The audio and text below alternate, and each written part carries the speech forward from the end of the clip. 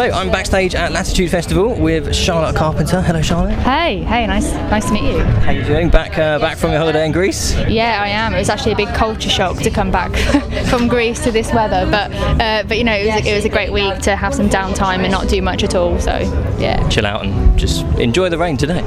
Yeah, something like that. Help you cool down. That's the important thing. So this is your first gig back in action? It is, yeah, and I was feeling slightly underprepared, especially more towards the end of my holiday. I thought, I haven't touched the guitar for a week, all I've been doing is eating and swimming every day. So when I landed Wednesday night, and then from Thursday I was just like, play the guitar constantly, so hopefully that pays off. You're back in the rhythm now. Yeah, I think so, I hope so. Sure you will be, look forward to it tonight. So you're a singer, songwriter, guitarist, musician, record label boss. Coffee maker as well. Coffee maker as well, that's always a good talent to have, love it. So, as an artist, what does it mean to be have your own record label?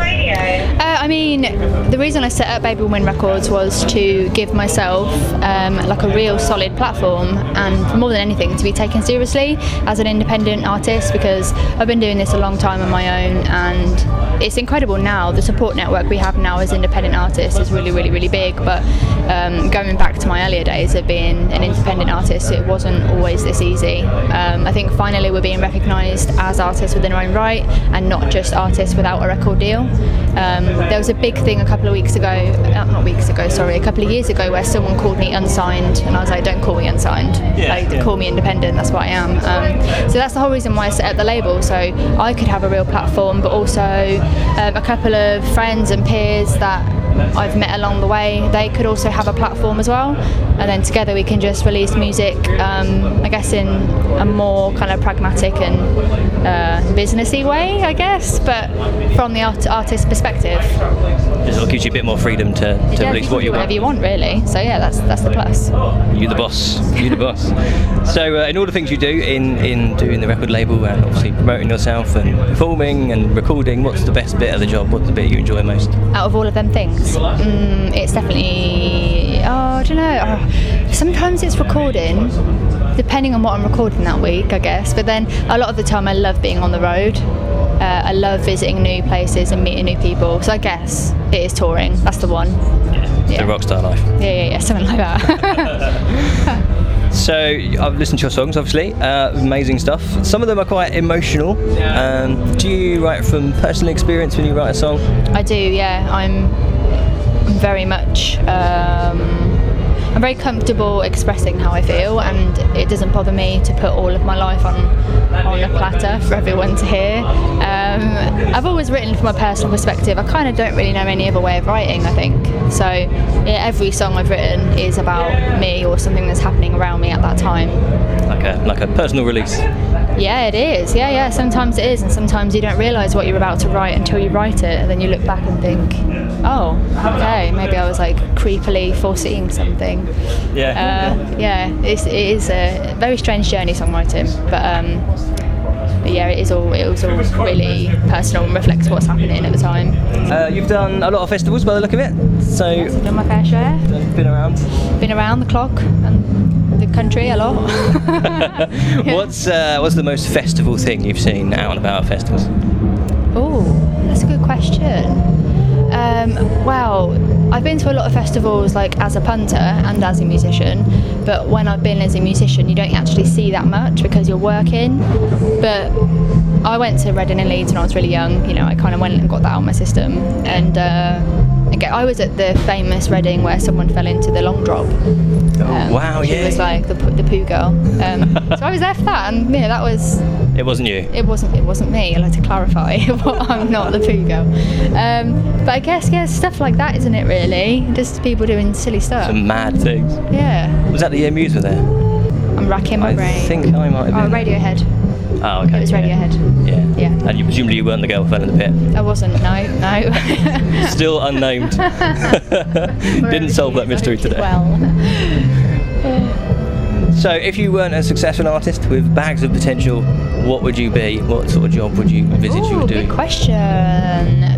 I see myself as quite a businesswoman, because you have to be a businesswoman anyway in this day and age when it comes to working in music. So I guess I still have that drive in me to do something, an entrepreneur of some sort. And for my day job, I'm still working at a coffee shop. So maybe I'll open a coffee shop. Coffee shop with great music. Yeah, why not? With a little bookshop as well, add it to the other million coffee shops we have now. But yeah, I guess something like that. I have never really thought about it. Oh, there we go. When people used to ask me, do you have a backup plan? I just want to, kick them. Yeah, I don't need a backup plan. I don't need one. So yeah, I'm living by that still. Keep doing it. It's doing well. You're doing all right. So obviously you got your new single coming out soon. You want to tell us a bit about that? I have, yeah. So on Friday, July the 26th, I've got a new single out called Follow You Down, and it's definitely one of my softer songs that I've written and released. And I wasn't actually going to release anything this year. I was going to take a year to just write as much as I could, but then I got this gig, and getting BBC introduced in Full Attitude, my businesswoman woke up and said, you need to make the most out of this. So that's why I'm releasing Follow You Down, and it was one of many songs in the studio that I thought that one kind of sticks out on its own more than the others do. And it's dedicated to my lovely nan who I lost last year, and it's about commitment between two people, kind of like a formidable commitment really. And when you see that in front of you, when someone's coming to the end of their life and you see these two people that have spent their whole lives together have to go through this one thing. So off the back of watching my nan and my granddad suffer, which was really horrible, and one of the reasons why I wanted a quiet year, I wrote Follow You Down. Sure, she'll be proud of it. Yeah, I'd like to think she actually is in the song at the beginning, right in the opening. I managed to find a voicemail. She loves sending me voicemail, so I put a voicemail in of Nan right at the beginning. So where can people see you out and about? You're on tour as well? Yeah, so I am playing a couple of more festivals this season. I'm playing with BC Camplight in Leicester on the 19th of August, and I'm playing Moseley Folk Festival in Birmingham. And then I'll be off across Europe, Germany and the Netherlands.